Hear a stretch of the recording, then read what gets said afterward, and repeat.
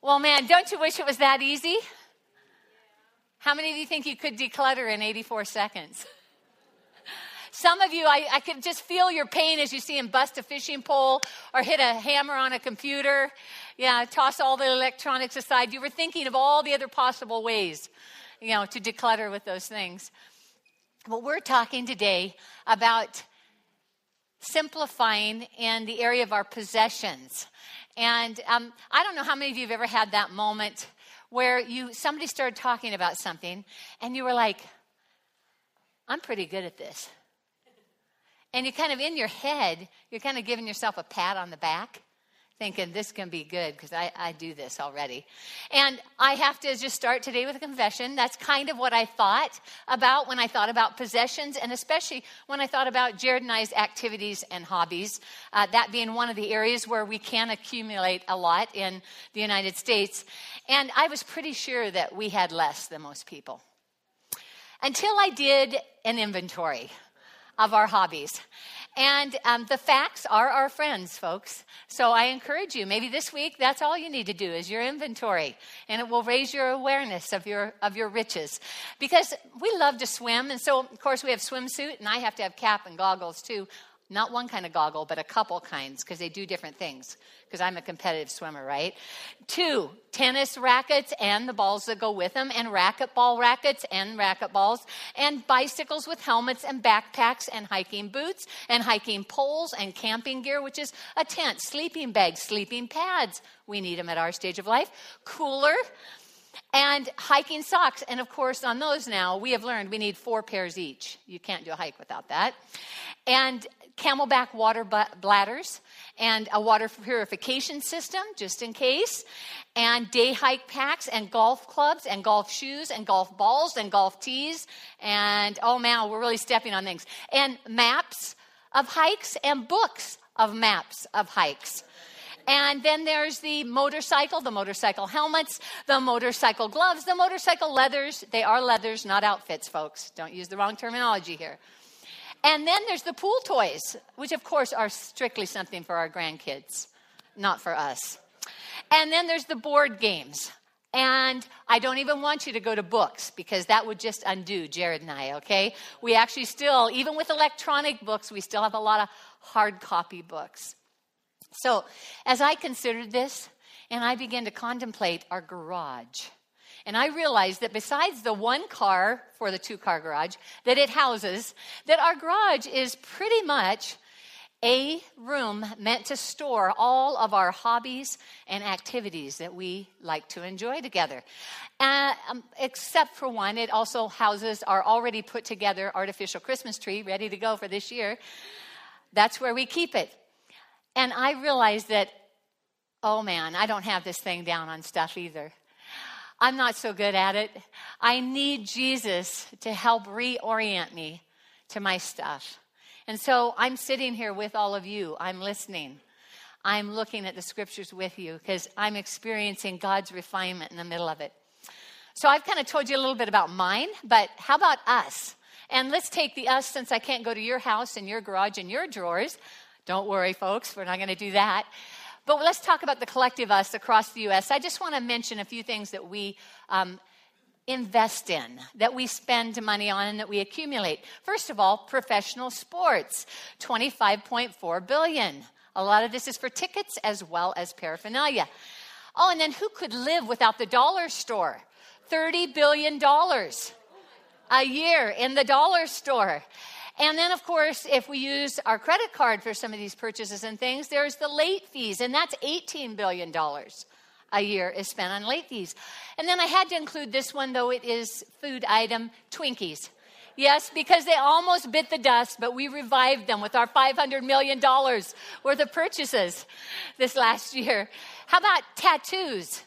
$2.3 billion. Now, I could have said artwork, because many people, that is body art. Okay, golf balls.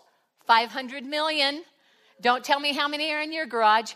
Taxidermy, all for the hunters out there.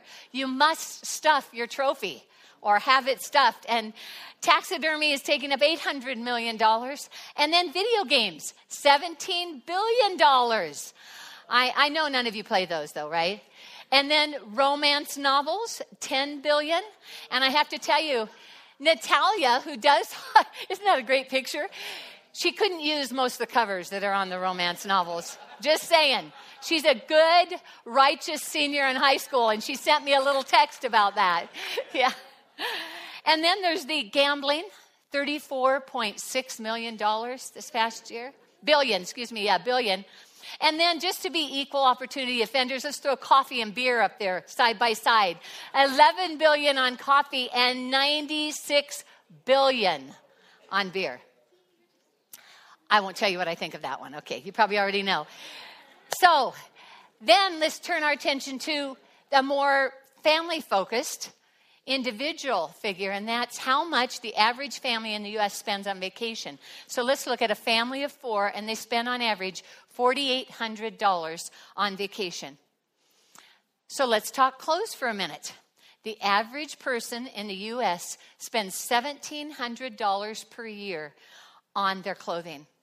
Now, they did a recent research project in the UK, and they discovered that women will spend almost 1 year of their life, 287 days to be exact, picking out their outfits and what they're going to wear. Okay, it also found that on average, women are going to try on 2 outfits each morning before settling on the one. And 1 and 2 women spend 15 minutes each night thinking about what they're going to wear the next day. Now, men, you're not far behind this. The gap is closing between men and women on these figures. But here's the interesting piece. Men, you spend 3 months of your life waiting for women to get ready. That's right. If you ever wanted to, a little ammo there, an equal opportunity offender today. So there's this whole movement that's developed called the capsule wardrobe movement, and it's all about encouraging people to wear the same thing every day or close to that, wearing the same kinds of things each day where you just buy a bunch of the same thing. And the thing is, this came out of research on what it means when we simplify just even that one thing in our life, the clothing in our life. Here's the first thing. There's fewer decisions to be made, so there's less decision fatigue. And a lot of you have heard the research on decision fatigue, which is interesting. It's just the more decisions you make in a day, the sooner your brain gets fatigued.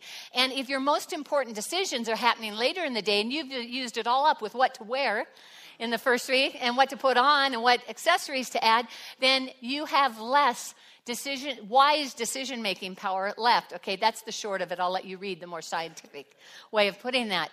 But, this is why our President Obama, wears blue and gray suits. He's got a whole closet of them. No decision. It's the blue or it's the gray. Did you know he eats the same thing for breakfast and for lunch? By the way, it's chicken salad sandwich for lunch, which if I had one thing, it wouldn't be that. But why does he do that? He makes it clear in an interview. He said, I don't want to use my decision-making power on things as meaningless as what I wear and what I eat. And so for those 2 meals a day, he sticks to the same thing. Now, Mark Zuckerberg, a Facebook founder, he does the same thing. His outfit's a little different, though. It's not the blue and gray suit. Instead, it's the jeans and the T-shirt, right? But that's very intentional and cultivated on his part because he said, I make my most important decisions happen as the day progresses, and I need to save my decision-making ability, my wisest decisions, for later. So it's not only that you have fewer decisions and you can decrease your decision fatigue, but it also leads to less wasted time, less stress, less wasted energy, less expense. And a lot of people report from wearing the same thing regularly that they feel more put together, not less, and that they feel more at peace. So I decided to give myself the test. And for the last 6 days, I've worn this same outfit every day, day in, day out, the same earrings, the scarf, the everything. I've learned a few things about it. First of all, no one noticed, or if they did, they were too polite to comment. Secondly, never select a scarf as part of your 7-day wardrobe. It's like wearing a bib for 7 days by the time you get done. Okay, I did wash it last night and I hung it to dry, so you can be assured when you hug me, you won't get my remains of the day, okay? So there's that piece of it. But The thing is, I had some really good reflection time with Jesus because I spent so much less time, and I'm not a real haggler over what I'm going to wear, but I still spent a lot less time by wearing the same thing. I mean, I went to my closet, there it was, right there, the one thing, put it all on. And the thing is, what I discovered about myself is I could live with a lot less than I do. That was one of my observations. And my second observation was this, that I hold on to some clothes long past their usefulness for me or their ability to be used by me as some kind of security blanket of some sort. I'm not sure what that means yet because I haven't spent as much time as I need to on that. But I did discover that less was more, less time, fewer decisions, and I had a lot less to care for. I mean, I didn't do hardly any laundry this week except for my man. I took care of him. So the big idea today, though, is it really just about our stuff? Is it really just about our clothes and our possessions? Well, I'm here to tell you it's not just about that. It's not just about reducing decision fatigue. It is all about the most important thing in our life. It is about who will win our hearts and our minds for relationship with Jesus Christ. It's about our relationship with him. And here's the big idea. The world wants our wholehearted attention and affection. And Jesus wants to set us free from that so that we can love him and follow him, obey him with everything that we've got. I want to be able to do anything he asks me to do and go anywhere he asks me to go. And stuff, all kinds of stuff, can get in the way of our relationship with Jesus and derail it. So how do you and I combat this pull on our souls for more? The endless parade of wants that are portrayed in advertising as our needs. And how do we keep that stuff, all the stuff of life, from interfering in our relationship with Jesus? You remember the parable that Jesus told. It was about the 4 kinds of soil and the farmer with the seed, and the seed was God's word. And one of the 4 soils was the thorny soil. And in the Northwest, we know that as the blackberry and thistle bush, soil. And we've got lots of it, right? You can get your berries for free here. But Jesus tells us what the thorns in the soil represent in Luke 8:14, when it says this: the seed that fell among thorns stands for those who hear. But as they go on their way, they're choked by life's worries, riches, and pleasures, and they do not mature. Now, that word for choked is kind of an interesting word because it doesn't just mean to strangle something completely, which is what we think of, but it means to squeeze the life out of something with too much of something else. To squeeze the life out of something with too much of something else.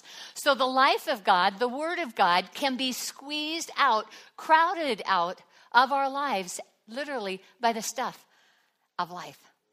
John describes it another way in 1 John 2:15 through 17. Get your Bible buckles on because we're going through a lot of scripture. Verse 15 says, do not love the world or anything in the world. If anyone loves the world, love for the Father is not in them. For everything in the world, the lust of the flesh, the lust of the eyes, and the pride of life comes not from the Father, but from the world. The world and its desires pass away, but whoever does the will of God lives forever. So John's not talking here about people when he uses the term the world. He is talking about desires, stuff, and everything on this planet that's under the control of the one who's called the prince of this world, Satan himself. John uses 3 phrases to give us a really clear picture about some things, about stuff that can distract us from following Jesus, that can distract us from giving our whole heart, our whole attention, and all our eyes on him. And there's these 3 things: the lust of the flesh.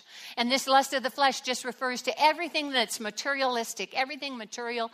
And it also refers to our desires and that ability to rely on ourselves and to fulfill our every whim and need, if you will. It includes somebody choosing to live entirely for themselves. It's everything egocentric and selfish. That's the lust of the flesh, all the desires associated with that. And then there was this one, the lust of the eyes. And that's you and I's tendency to be captivated by things from the outside in instead of the inside out, where we're captivated by the beauty of something on the outside. And the lust of the eyes is when we divorce that beauty and that lure of that outward thing with a love of righteousness. So it's divorced from that love of goodness. And right from the opening pages of the Bible, you might remember Eve, the first woman. This is what happened. She sees the one thing that God said you can't have. And it looked beautiful. It looked good to eat. And she wanted to have it, and she did. She divorced what God wanted her to do from the beauty, the outward beauty of that fruit, whatever it was. That's the lust of the eyes. And then there's this one, the pride of life. This is another interesting word. It's only used here and in James 4:16. And this word defines somebody who defines themselves or finds their identity in symbols. Symbols like wealth, degrees, cars they drive, clothes they wear, parties they get invited to, people they know, and people they're related to. And it's someone who thinks that their value and their importance comes from these things.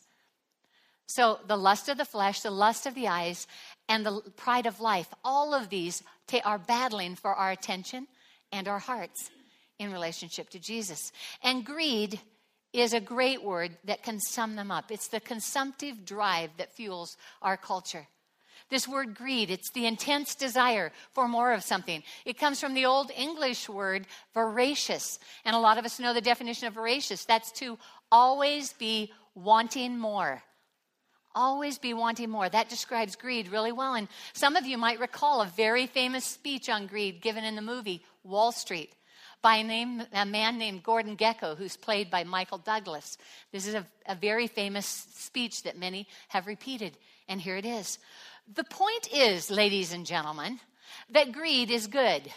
Greed is right. Greed works. Greed clarifies. It cuts through and captures the essence of the evolutionary spirit in all of its forms. Greed for life, greed for money, for love, for knowledge has marked the upward surge of mankind. And greed, you mark my words, will not only save Teldar Paper, but that other malfunctioning corporation called the USA. Now, I know somebody who summed it up in much fewer words, and he's a candidate for president. His name's Donald Trump. He summed it up with these words: you can't be too greedy. So how do we keep our attention and our affection on God in a culture that fosters and even promotes this kind of thinking? It is the underpinnings of capitalism, though not the whole of it, but the underpinnings that many people subscribe to. We're all susceptible to thinking that my interests will benefit the whole. We're all susceptible to wanting more, to mistaking the stuff in life for real life. And so I want to take a look with you at 4 things that counteract greed. 4 things that counteract greed. Focus on what's eternal, not temporary. Be a steward, not an owner. Give more, not get more. Be content with what you have. I just want to unpack these quickly. Each one's exceedingly briefer. That's to give you hope, everybody. So let's take a look at that first one. Focus on what is eternal, not temporary. Colossians 3:2 says it really plainly. Some of you could quote it. Set your mind on things above, not on earthly things. So if you're a person just examining the claims of Christ, you might ask, what is that? Is that like we're supposed to get in a certain meditation position, reach our hands out and close our eyes and visualize whatever we imagine heaven to be? No, that's not what Paul's saying. What Paul's asking us to do is to discipline our thoughts, to focus them on what's eternal. Our thoughts about what is going on here should always be set against the backdrop of eternity, of heaven. And what he's really saying is, don't live like this world is all there is. Don't live like this world is all there is. Now, Jesus goes on to apply this to how we use possessions when he says in Matthew 6, verses 19 through 21, these words: don't store up treasures here on earth where moths eat them and rust destroys them and where thieves break in and steal. Store your treasures in heaven where moths and rust cannot destroy and thieves do not break in and steal. Wherever your treasure is, there the desires of your heart will also be. So Jesus is saying, don't focus on the stuff that is here today and gone tomorrow. But instead, focus on the true treasure the treasure that endures for eternity. And I'm kind of interested. What is that treasure exactly? Well, when Jesus says these words in the Luke account, he uses this little preface to them. He said, sell your possessions and give to the poor, and then you'll have treasure in heaven. Sell your possessions, give to the poor, and then you'll have treasure in heaven. So what makes our focus eternal when it comes to our possessions? This is it. We focus on the eternal when we use our possessions to love and serve other people. We're focused on the eternal when we use our possessions to love and serve others.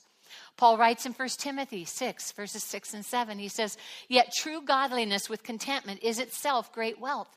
After all, we brought nothing with us when we came into the world, and we can't take anything with us when we leave it." Stuff is temporary. We can't take it with us. And people in ancient times needed to know this too. In fact, one of my favorite passages about our being aware or living with an awareness and a focus that this is very temporary and there's something bigger and grander and larger that's going to last forever is this passage out of Psalm 39, verses 4 through 6. Let me read it for you. It says, "Lord, remind me how brief my time on earth will be. Remind me that my days are numbered, how fleeting my life is. You've made my life no longer than the width of my hand. My entire lifetime is just a moment to you. At best, each of us is but a breath." Let's stop there for a moment. And I want to invite all of you. Would you take a breath right now? That's really brief, isn't it? Each of us is but a breath. And he goes on to say, we're merely moving shadows, and all our busy rushing ends in nothing. We heap up wealth, not knowing who will spend it. So I love the picture here, because the picture that they wouldn't have gotten in ancient culture was that we are travelers here. We are guests, if you will, here on planet Earth. This is not our permanent residence. We are simply a traveler passing through. And to them, that would have been very significant because there was extreme expectations, particularly in Jewish culture, on what you did for guests. You took them in. But let me just remind ourselves for a minute about what a guest does. You see, I found I don't always live like I'm a guest here. Guests know that they're not permanent residents. You'd say, well, somebody should have given my guests that memo. I've lived with that before. Guests have privileges, not rights. Guests seek permission for certain activities and uses of your home. Guests are temporary, and they remember that. Guests respect the owner's wishes, and guests are grateful. Here's the deal. It's just this memory. We are a breath. The message says we're a puff of air, a moving shadow. We're fleeting, temporary. We are God's guests here. And there is so much more than this fleeting life. There is a resurrection life awaiting us, eternal life in the presence of God with transformed bodies, with the end of all disease, all chronic illnesses, all disabilities, and every body restored to a functioning we've never dreamed of, to something we can barely imagine. And when we focus on that, this world is not my home. I'm just passing through. It changes the way we live. And it changes my relationship with my stuff. So my in-laws, Jake and Jean, they're no longer with us. They're with Jesus. But they had this poem hanging on their wall in their house. They had several of them that were very meaningful for me visiting them. And this one's called Only One Life. It's written by a missionary. His name's C.T. Studd. He started in China, went to India, and went to Africa. Amazing missionary, lived by faith in God. And he wrote, and I'm just going to read the first stanza, which was on their plaque on the wall. These words, titled Only One Life. Two little lines I heard one day, traveling along life's busy way, bringing conviction to my heart, and from my mind would not depart. Only one life, 'twill soon be past, and only what's done for Christ will last. Oh my, so much of what I spend my life on isn't the lasting. Temporary. Moving our focus off of the temporary and onto the eternal. When we focus on what is eternal, when we turn our eyes upon Jesus and the future that he's preparing for us, it's absolutely incompatible with consumerism and greed. Nothing you do in following Jesus is useless. So today our question is, where's our focus when we think about our possessions? Focus on the eternal, not the temporary. The second thing was to be a steward, not an owner. And that steward word's kind of old-fashioned now, but it's just a word that meant someone who manages and cares for the land and property of another person. And Jesus called us stewards. In several of the parables that he shared, he made it clear we're caring for his world. We're caring for his property, his land, his stuff. I can remember when this first came home to me. Jared and I had managed 2 different sets of apartments, and now we were house sitting a house for some people while they were in Scotland. And I had been taking care of other people's stuff and cleaning up after people a lot, right? Have you ever cleaned other people's apartments? I've done that a lot. And so I was kind of having a complaint session with God, just not to get this too holy here for you. But it was real. I was out raking the leaves under a big oak tree in the fall for this family that was in Scotland. I was just making sure we kept the place up and didn't want the grass killed. And I just was telling the Lord, it'll be so cool when I can start doing stuff for us. When the thing that I'm fixing up and that I'm caring for is ours. And he said, actually, Ann, you're always going to be house sitting. You're house sitting for me. Everything that's here, I own. And you'll always be my steward. And it absolutely transformed my attitude. We house sat some more, by the way, and we rented a bunch more places before we bought our first house, of which I became just a little more official house sitter. But I never forgot that moment. Paul says this, teach those who are rich in this world not to be proud and not to trust in their money, which is so unreliable. Their trust should be in God, who richly gives us all we need for our enjoyment. So what's the temptation when any of us get more? And we all have a lot by the world's standards. But when we get more, we can shift our trust from God onto ourselves. And we can subtly begin to think that we are the owners and we brought this about, instead of trusting in the one who owns it all. Jesus' words are very clear in Luke 14, verse 33, when he said this, so therefore, any one of you who does not renounce all that he has cannot be my disciple. All that he has, including the stuff. Surrender to Jesus means I surrender my stuff. And I've found that the greatest test of whether I'm a steward and an owner often comes when I get more. Because it's interesting what Jesus asked me to do with the more. And this happened to the missionary I talked about, C.T. Studd. You see, when he went to China, he was known as one of the Cambridge 7 that went there, start the China Inland Mission, and a world-transforming movement. But it wasn't met with immediate success. But while he was there, his dad died, leaving him a fortune of 29,000 pounds.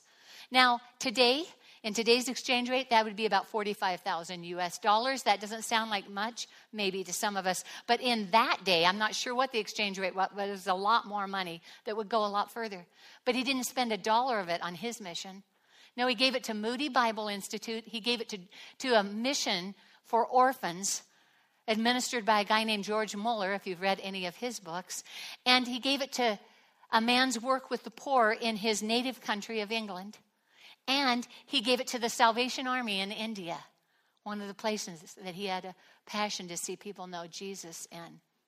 He gave it all away. Not one dime of the more he received.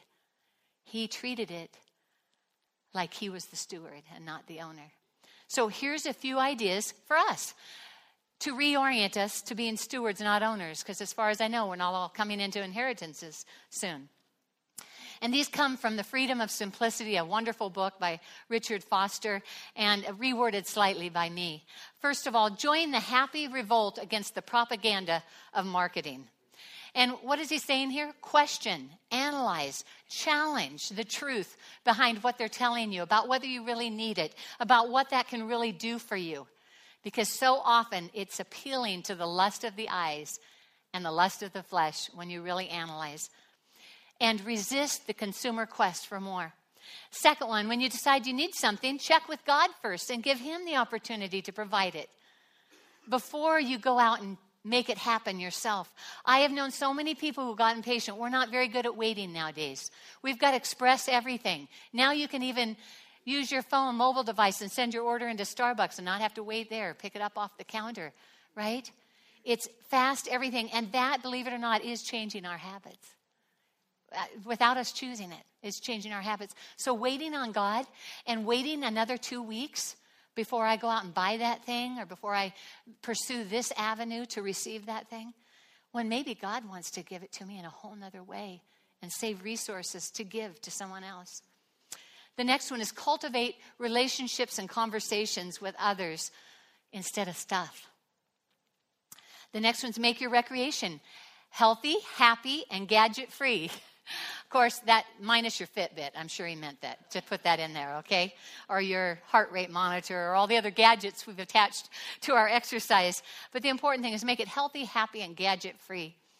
The next one is reduce spectatoritis. I love it when you can make up words. And he made this one up.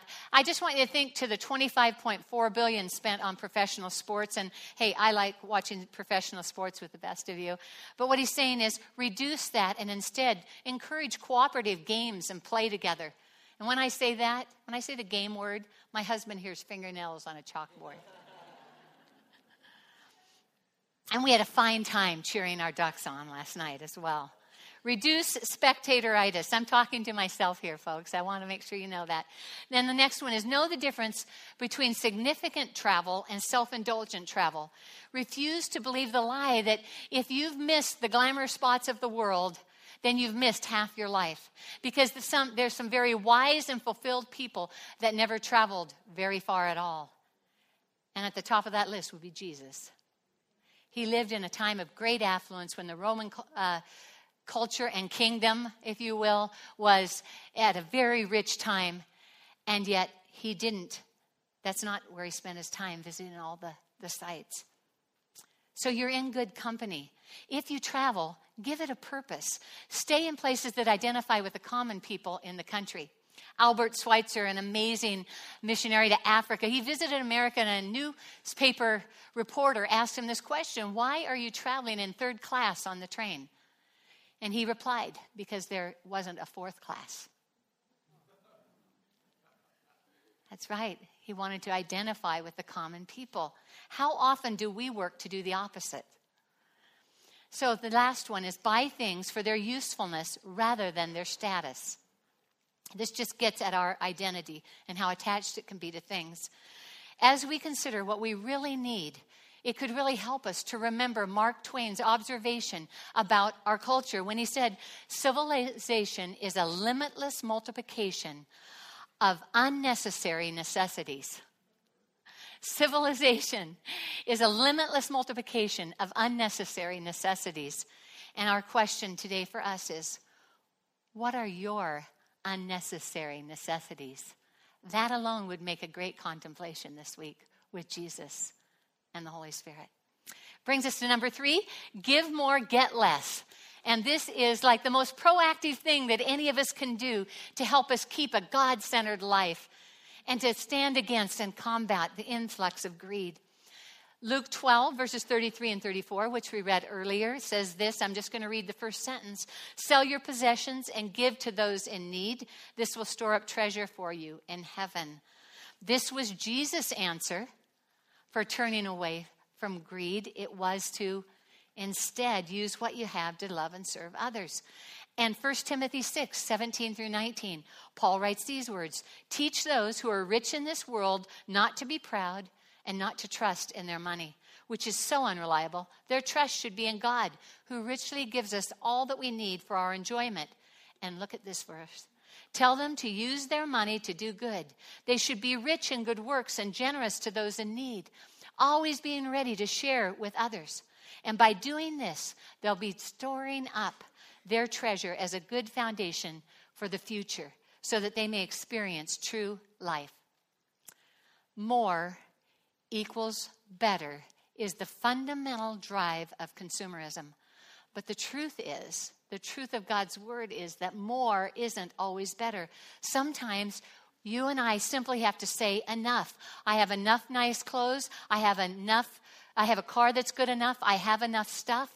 In fact, most of us, including me, don't just have enough.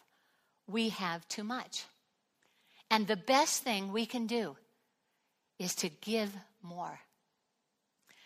So I haven't told too many stories about my sister Lynn here, except maybe the story of when I threw my arm in my sleep with a cast on it and gave her a bloody nose in the middle of the night. But my sister Lynn, she's my older sister, and she's one of my heroes. Her and her husband Dennis. You see here the odometer for their 1998 Honda, and do you see the miles that are on it? 500,000. That just happened last week, folks. And just a few days ago, they picked up their new-to-them car, a Honda CR-V, with 22,000 miles on it. But that's not what really moves me about my sister's story. It's what they did with the money that they saved by not replacing that car sooner. You see, a whole bunch of us gave them a really hard time for keeping a 1998 car, for driving it that many miles.